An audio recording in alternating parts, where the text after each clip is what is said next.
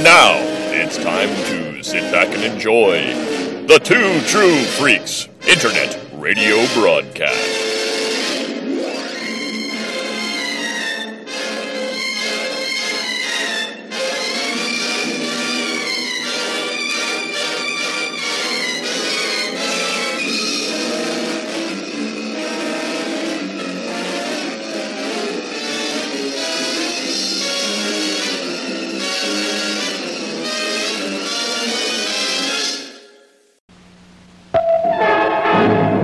Good news and bad news, girls. The good news is your dates are here. What's the bad news? They're dead.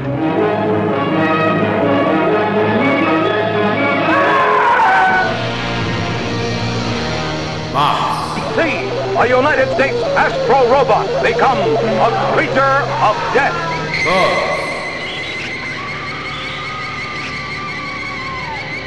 And babes. We have come here to this planet for one purpose only, to acquire breeding stock to repopulate our planet.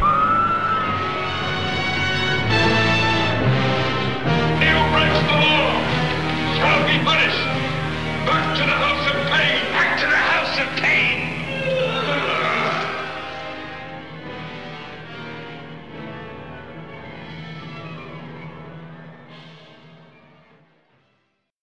Hello, everyone, and welcome to Bots, Bugs, and Babes, the B-Movie Podcast. From class to cults and all the cheese in between. The movies are B, but the entertainment is grade A. And it's just me this time, folks, and I'm here to talk about 1987's The Barbarians. And we'll get to it right after this.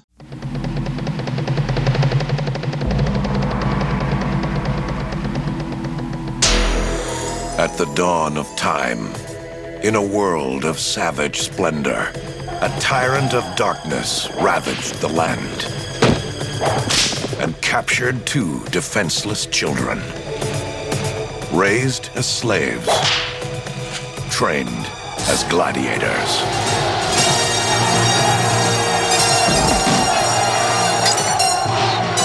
Only together could they defeat the evil warlord. They were rogues. Look at the size of you two. Adventurers. Heroes.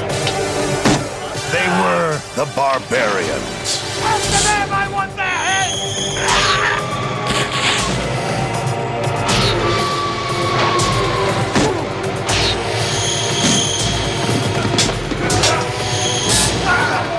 Fight or run? Run. The internationally renowned bad boys of bodybuilding, Peter and David Paul. Mark, get out of here, he's mine. No, get out. I'm doing it! I'm doing it! Go ahead. The Barbarians. Feel the power.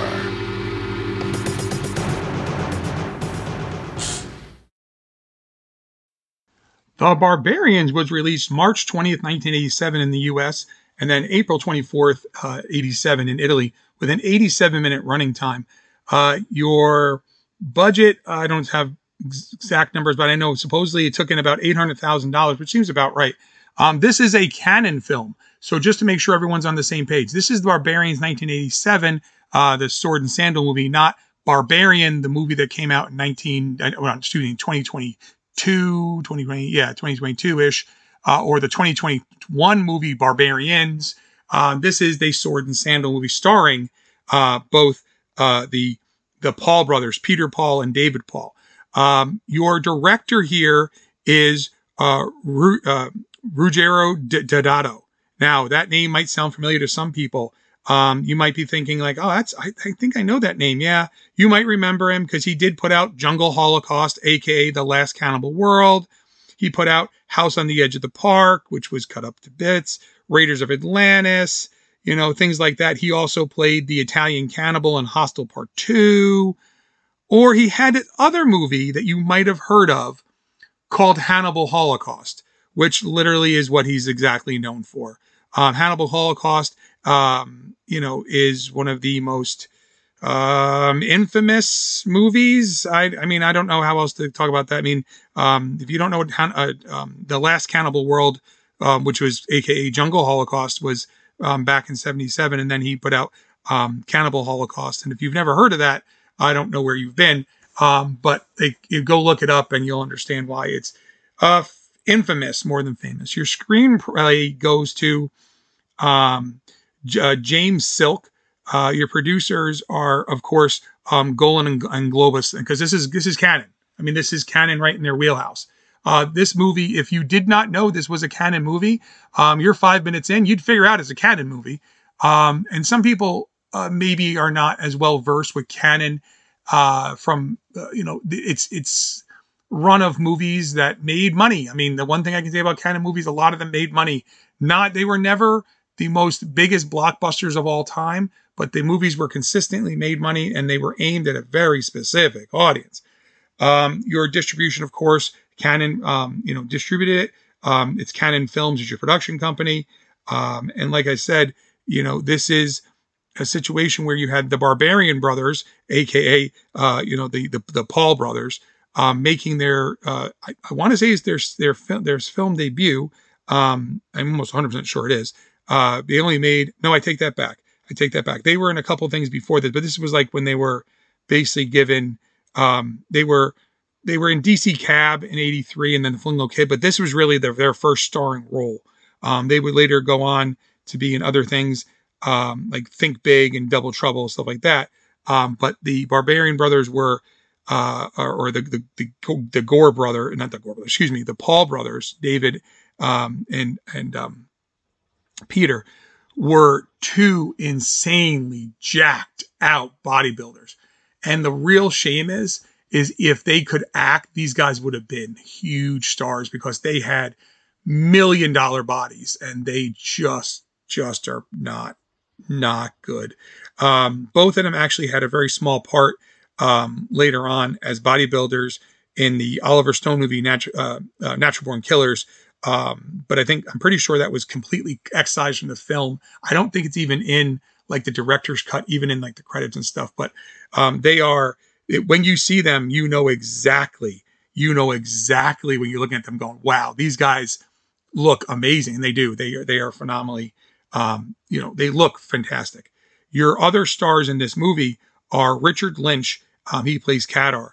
And Richard Lynch, many of you know, obviously, he would be in all kinds of stuff. You would know him. Some of us might know him from like Puppet Master, the Puppet Master series. You might know him from Invasion USA. He was in, of course, Alligator 2: The Mutation. He was in Scanner Cop. He was in Death Sport. God Told Me To. He was, obviously he was in this. He was in the 7-Ups, for crying out loud. I mean, he's in the Sword and Sorcerer. He plays Titus in the Sword and Sorcerer. He is in a lot of different, very character actor. You definitely know. He's, a guy who, he's even in Lords of Salem, up until, whatever. He's in Halloween, the remake in 07. But, he's a guy that you definitely know from television, from like Starsky and Hutch and Charlie's Angels and, Hunter and things like that. And then, of course, from his movies. And then you have Eve LaRue, and Eva LaRue. Eva LaRue, most of you might know from her acting on. She was on All My Children, where she played Maria Santos Gray on All My Children for a number of years, and that's where I know her from. She was on things like George Lopez.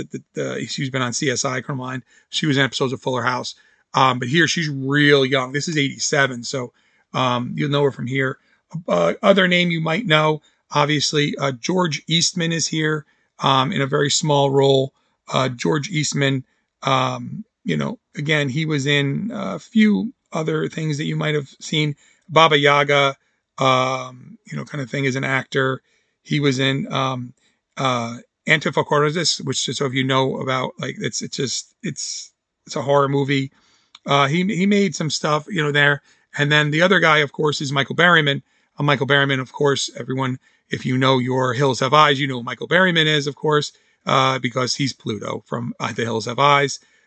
He's also, of course, in Weird Science and Star Trek 4 and, Saturday the 14th and Star Trek 5 and like all these other movies that he's in, Beastmaster 2 and stuff like that, and Doc Savage. Because it's Michael Berryman, kind of thing. Michael Berryman's in Rob Zombie movies and stuff as well. So there's a lot of character actors that you see here.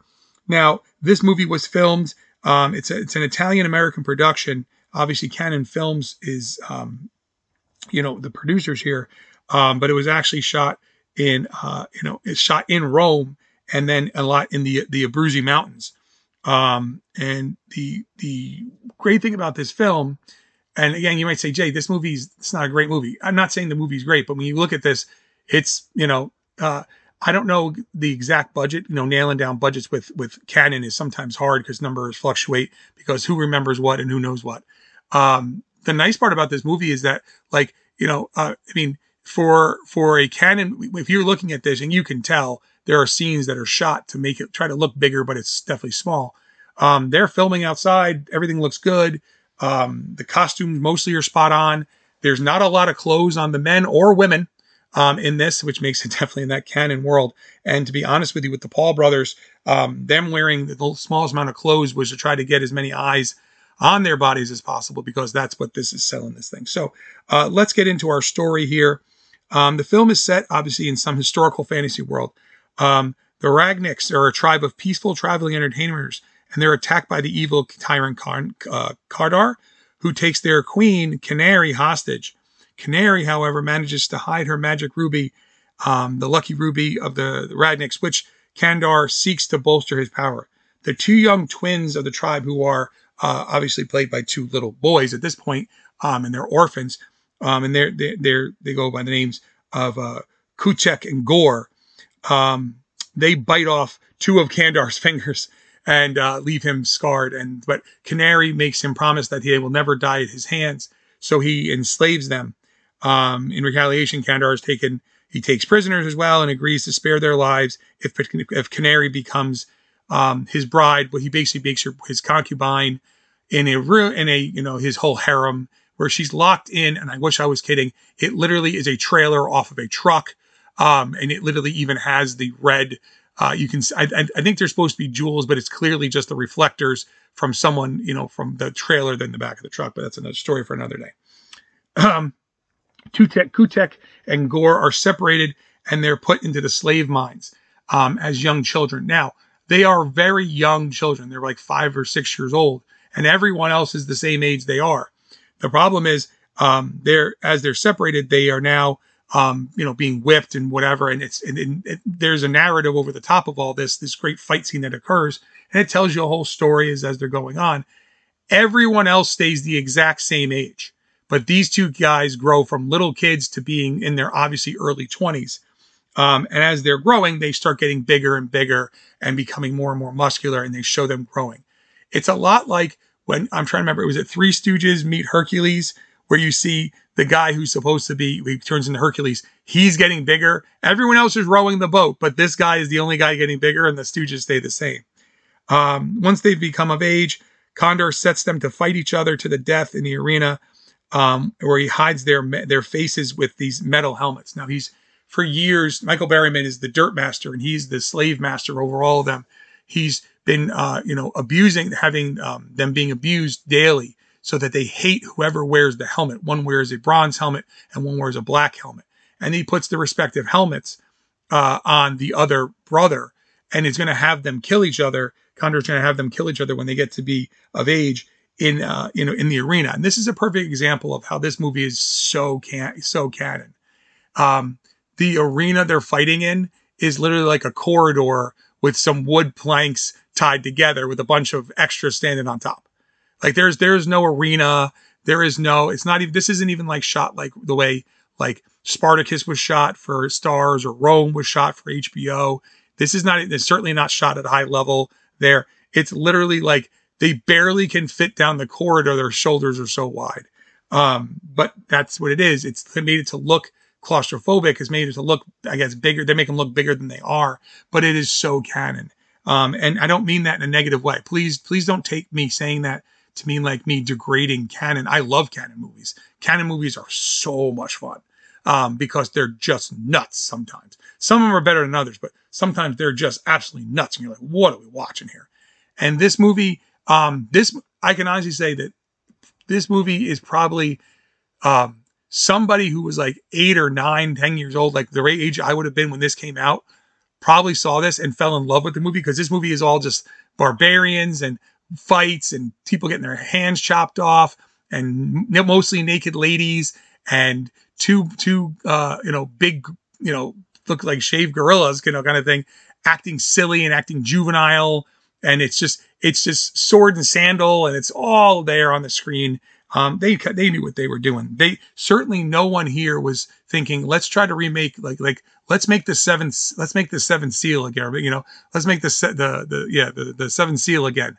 We need to get Bergman in here. Like, this was exactly what it says on the outside, and literally there's no doubt about that. So they go to face off with each other, and as they're doing it, of course, they're banging on each other because they don't really know how to use their swords, and they start hacking their helmets apart, and they literally go, "Why do you have my face? Why do you have my face?" And that's the dialogue kind of you get. Like, they went from these grunting Neanderthal kind of guys to literally it sounded like two meatheads in a locker room in 1987. And literally, this is how they sound. If you can put all that stuff aside, and I understand some of you watch these things with a critical eye, if you can put all that aside, this is a movie just to have fun. This is literally, I'm going to say it over here. This is a movie just having fun. You're just having fun here. And then they remember that they're brothers, because they forgot that they're brothers. And now they remember that they're twin brothers, which I've never met twins who forget that they're twins, but they do. And then they decide to destroy everything. They break out because the pieces of wood that are tied together with twine shockingly can't stop these two behemoths from tearing it apart. So Gore knocks open, he's revealing his face, recognizing him. After seeing Canary as a prisoner of Kondar's side, the twins escape from the fortress. In the woods, they find their old tribe mates, who are now led by the misery have led a life of misery, after Canary's kidnapping, and a girl named Izumi, a thief imprisoned by the Ragniks. First mistaken for enemies, they're nearly hanged, but of course both brothers break free, and jocularity ensues at that point. Incensed by the cruelties Kandar has imposed upon their lives, the two brothers plan to go back and seek revenge on the tyrant. Izumi leads them to the local trading post, where they get some weapons, but they were trying to get some weapons. They wound up leaving empty-handed, because the dealer challenges them to a bout of arm wrestling, which proves and he proves that he's a bad loser. This is where we see what's his name? We see George Eastman as Jacko in this scene. The comedy, I know what they're trying to do. The comedy doesn't land well. These guys are humongous bodybuilders, and we're supposed to believe that no matter how tall, Jacko is, that he somehow can match strength with one of them. There's a thing with a snake that one of the brothers breathes on or scares it. I don't know exactly what they're going for, but maybe that's because I'm 44 years old looking at it now on a movie I saw, decades and decades ago. And at the time, I might not have even recognized it was silly. I probably did, but probably didn't think about it. But part of the problem is, if I had never seen Conan the Barbarian or Conan the Destroyer or other sword and sand, I might have realized that they're trying to do comedy here, and it doesn't land well, but it definitely is what they're doing. And it's silliness to an end. They tear an apple in half and they're eating an apple. It's okay, did that have to be there? I don't know. I'm not 100% sure where some of those thoughts were, but the two brothers, of course, are wearing loincloths, and that's what the whole scene is pretty much about. Anyway, where were we? So they don't get the weapons. Okay, the three of them, then they try to sneak into the palace harem, where the brothers find Canary in prison. Instead of being freed, however, Canary insists that the two brothers recover the ruby, and that they be secreted to an area called the Forbidden Land, where the Ragniks first received the ruby, and which is guarded by a fearsome dragon.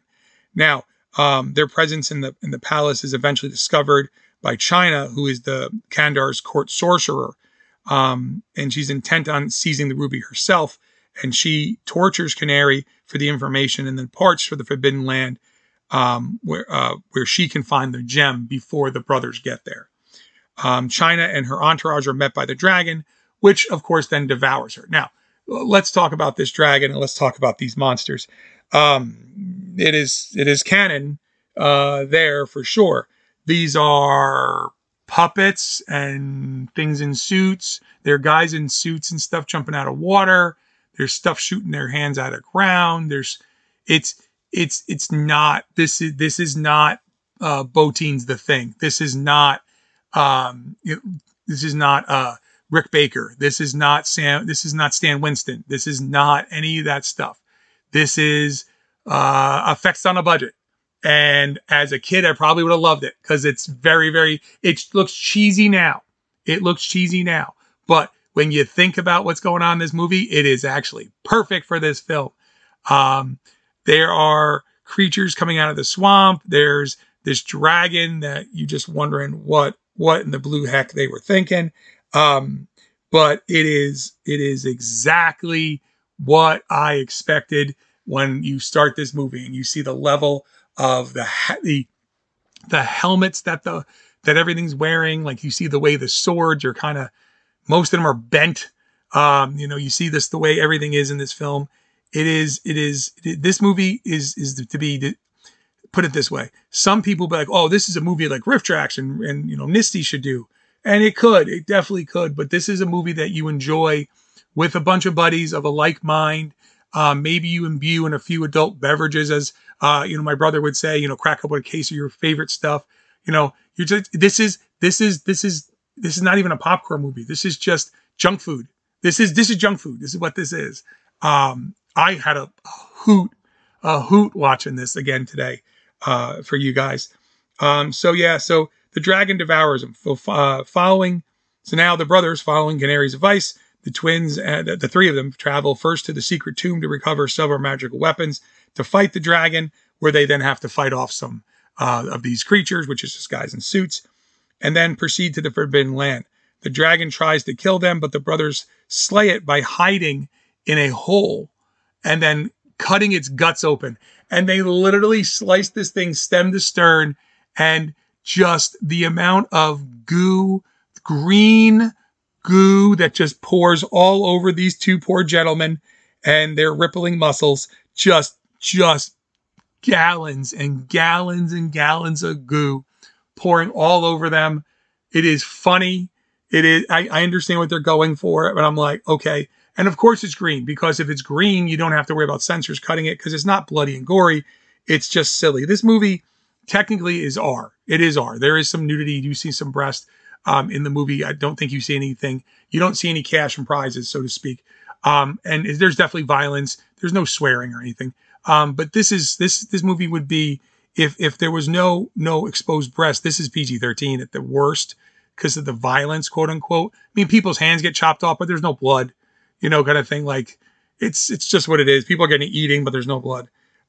So what happens is, obviously they cut the thing from stem to stern, but they got to go inside to get the ruby. So they climb inside the dragon, where they find China with the ruby. And I'm like, of course they're inside the dragon. Of course. I had totally forgotten they climbed inside the dragon after cutting this thing from stem to stern.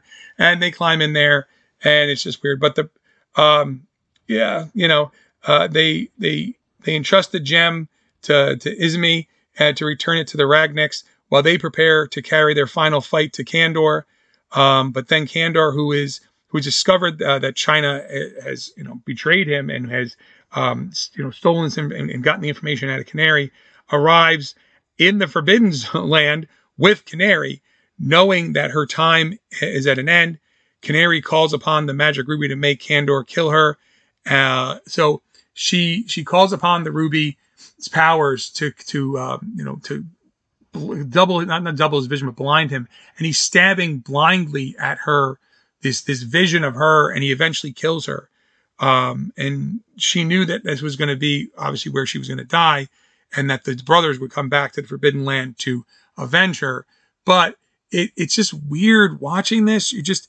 I feel like there's a couple. I'm not saying that there's story missing, because I doubt there's story missing, I feel like the guy who was writing it like stopped at some point and then forgot where he was and said, no, I'll just pick it up because I remember, but didn't bother going back and looking. Because like, I don't know, things jump and stuff. It's not, oh my God, unsettling, but it's like, wait, how did they get here? Why did no one age but the two brothers? Why is this happening?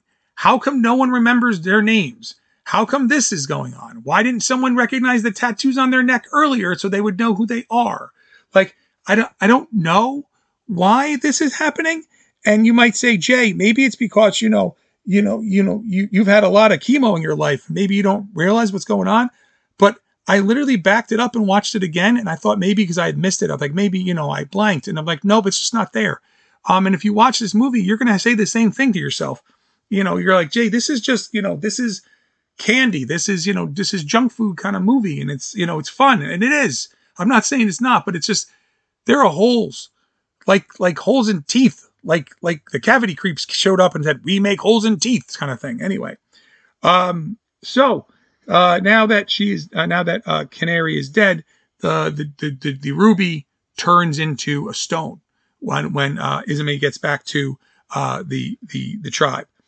The brothers now they're there. Okay, so what happens is when they get back there, it's now turned to stone. But Izumi refuses to give up, and then the ruby is actually restored, which aroused the Radniks to. And I don't know where this idea came from.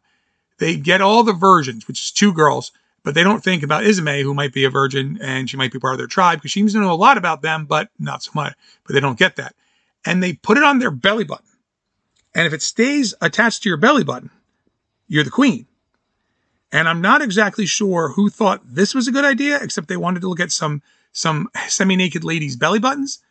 But they did, and it doesn't stay on either of their belly buttons. So then someone says, hey, get that chick over here. So they drag her kicking and screaming over, and they put it on her belly button.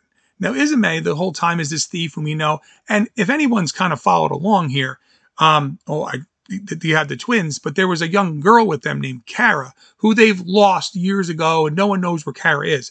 If you don't think that this girl is Kara, and from literally Jump Street, like 2 seconds into this movie, that you're like, at some point, Kara's got to come back and become the queen. I don't know how much road signing you missed. The only thing might be more of a road sign was a literal road sign, which I think might have been in one of the scenes, but I might have missed it. It stays on her stomach. She becomes the new queen. Now you have the 2 brothers going to go fight Cador, excuse me. So they go to fight him, and the fight scene is weird. He's on a horse. He blinds them with the shield, and then they smash the shield, and then he like turns his back on them and puts the sword away. But you're like, I know he's tricking them because they're really dumb, and I don't mean that against the 2 brothers, but the barbarians are supposed to be dumb in the movie, and he tricks them and then like slices them both on the ribs, but that doesn't slow them down or stop them, and to the point where they finally knock him off the horse. One has an axe, the other has a sword. They get his sword, and then he's going to come at them, and they throw both swords through him, like not stab him, throw the swords through him. And one of the swords is completely got like a 60-degree angle in it. And like, I don't mean like it's a hook sword. It's a straight sword that now is bent out the back end of the guy. I don't know. I feel like they just kind of were like, oh, we got to end this thing. And they didn't have an ending because I think the ending was like, well, we had the dragon already. What are we going to do? Well, can this guy turn into something? No, this isn't like Beastmaster. So we're going to do something else. And they just kind of went with it. And of course, now he's dead because now that's the tyrant. He's dead. And of course, now Kara is now the new ruler of their tribe. And of course, they're going back with Kara because they started growing up with her. Then they all got separated. And then they want to get back with their tribesmen and live their life in peace as free-spirited, entertainers and travelers. And literally the movie ends with them on the caravan arguing over who gets to hold the reins and who gets to hold the whip as Kara sits between them smiling. I don't know if that was the original ending. Well, obviously them being in peace is the ending. I don't know if the death was the ending. or they just kind of figured, oh man, we already killed the dragon. This guy doesn't turn into a monster. It would make sense if the guy would somehow, I don't know, have something where he turned into a monster, or maybe he had other guys or something. I'm not 100% sure. All I know is this, is that when you watch this movie, you would not be surprised that the both Peter and David Paul were nominated for the Golden Raspberry Award for the worst new stars in Hollywood. I don't know if they won it or not. I'm looking. I don't see that they won it, but I know they were nominated. So you got to wonder what's going on. Okay. All right. So I'm looking here. There, like I said, the budget for this thing is kind of hard to say. Some reports say that it could be as much as $2.5 million. That seems maybe a little high. It probably is about right. This movie did not make money. I mean, so I've said Canon movies make money. They do. Canon movies knew how to sell through the Go-Go Boys, as they're usually called. And by the way, if you've never seen the Go-Go Boys documentary, well worth the time watching it if you're into how movies are made and about like the Canon films and stuff like that. It doesn't go into the movies nearly as much as I would love. It goes much more into who they are as people. But you know, it's what it is. So like I said, this movie didn't even gross $1 million. Opening weekend under 300,000 on supposedly 89 screens. I don't know. There's things about this film that again are crazy and nuts. And I've called it junk food before, and I've called it very canon, and it's very that. Kino Lorber puts this out on Blu-ray. Think about that. Kino Lorber puts this out on Blu-ray. Why? Because it's European, because it's canon and it's European at times and whatever. That's why it comes out there. But like Kino Lorber puts out like high-end stuff, and then there's this.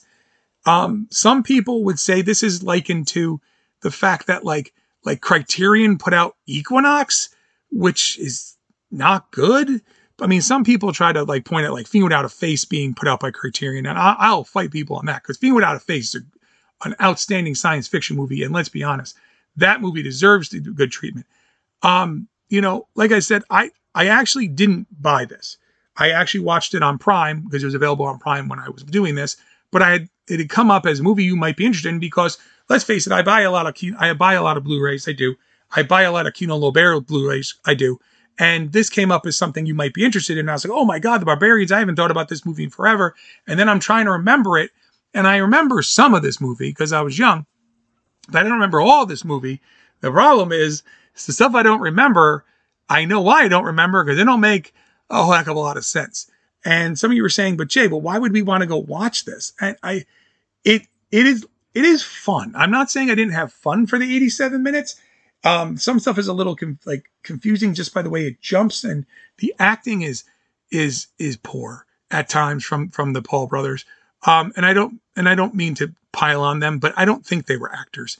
They were really good at picking things up and putting things down. In this movie, they do a lot of moving rocks and moving things out of way of doorways and of breaking things. And they do a lot of I don't know if it's supposed to be, he's like supposed to sound like a mule at some point. One of them laughs weird.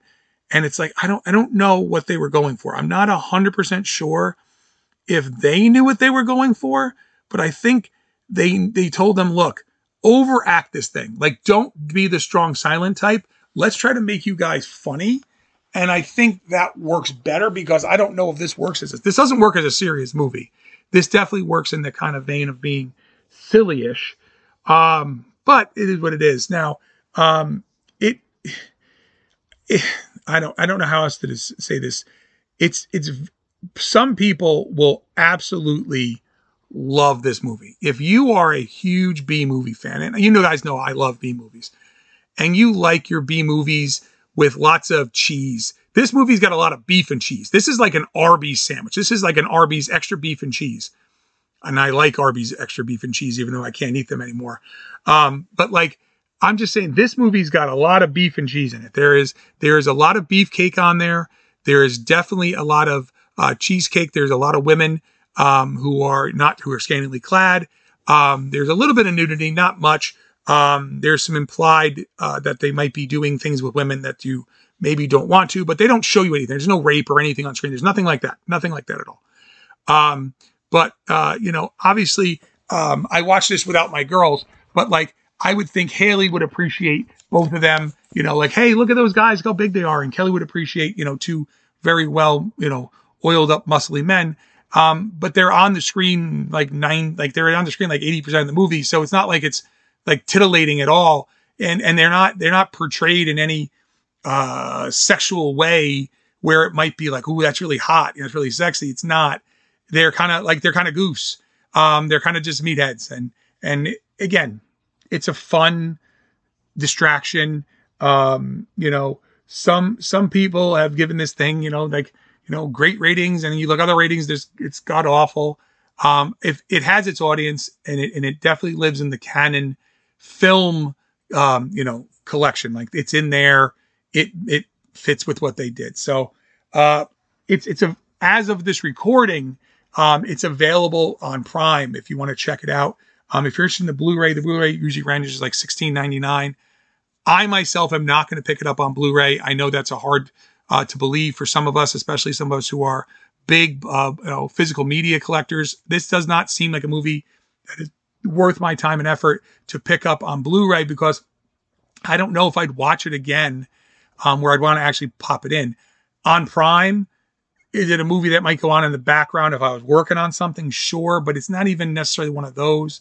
There's so many other movies I enjoy so much more, or documentaries like In Search of Darkness 1, 2, and 3, In Search of Tomorrow, those kind of things, where I might pop those on for background noise. But yeah, folks, like we said here, at Boss Bugs and Babes, we try to give you, a smattering of things. I think this one gives you, kind of something different, something you haven't seen in a while. Do you remember the Barbarians? Do you remember this? Did you remember watching it? Is this maybe something you saw? Now, you have to remember, again, getting older here, I don't remember if this was ever on, like, I am sure that this stuff showed up on like HBO or Showtime or Cinemax, whatever was like the dawn of cable. This is the kind of stuff, these movies were easy, 87-minute programmers plug them in.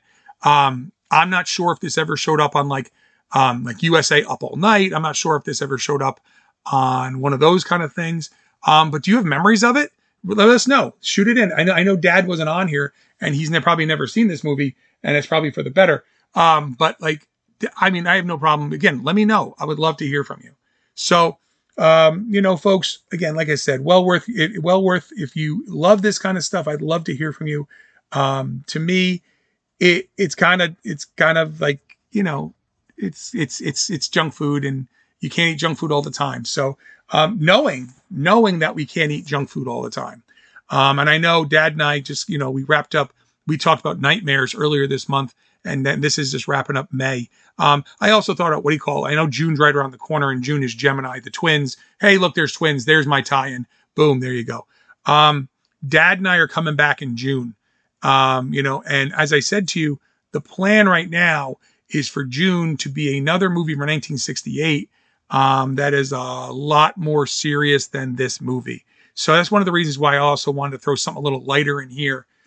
So maybe, so when we talk about, the plan is for June is that we're going to talk about 1968's movie Targets. If you have not watched Targets yet, please watch Targets before you listen to the podcast. I'm telling you now, if you've never seen Targets, go watch it. I own it on Prime. There is the Criterion. I don't know the release date of the Criterion. It is way out of print, but the Criterion is coming. If you've never seen Targets, please go watch it, because when Dad and I talk about Targets, it's going to ruin the film if you've never seen it, and it's powerful and you should see it. So I'm just throwing it out there to you. That's the plan, of course, and Dad and I will be back this summer with Abbott and Costello Meet Frankenstein, and the plan is, of course, for Halloween Part 4. I cannot wait for Dad to see Halloween excuse me, that is so wrong of me. Friday the 13th Part 4, Friday the 13th Part 4, because Dad's already seen 1, 2, and 3, and now we get and I think everyone can agree, when Part 4 came out, that was the quintessential Friday the 13th. People were like, this is it. And then be on the lookout for this fall for a bunch of really cool stuff coming up, and maybe some guests, coming back on. So, folks, thank you so much for the downloads and listens. Thank you so much for supporting us.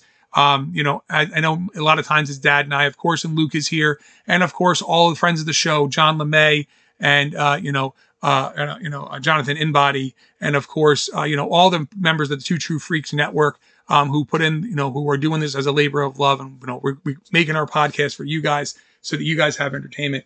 We love you guys. Thank you all for all the downloads and listens. I hope everyone has, a great time, a great spring going into the summer. And like I said, you'll hear Dad and I coming back. So like we say around here, folks, keep those cards and letters coming and keep watching the skies. This is Tokyo, once a city of 6 million people. What has happened here was caused by a force which, up until a few days ago, was entirely beyond the scope of man's imagination. Tokyo, a smoldering memorial to the unknown. An unknown which at this very moment still prevails and could at any time lash out with its terrible destruction anywhere else in the world. Hi folks, Luke Giaconetti here. I'd like to ask you a few questions. Do you like giant monsters? Or as they're called in Japan, Daikaiju? Monsters like Godzilla, Rodan, Gamera, King Ghidorah, or Mothra? Do you like more obscure monsters, such as Gappa or Yongari? Do you like giant heroes like Ultraman, or super robots like the Shogun Warriors? If you answered yes to any of these questions, then I think you might like my podcast, Earth Destruction Directive. I'm a dedicated fan of all things Daikaiju, and I'd like to share that with all of you. Please check out Earth Destruction Directive at twotruefreaks.com. Earth Destruction Directive, where we turn your Daikaiju dreams into city-smashing reality.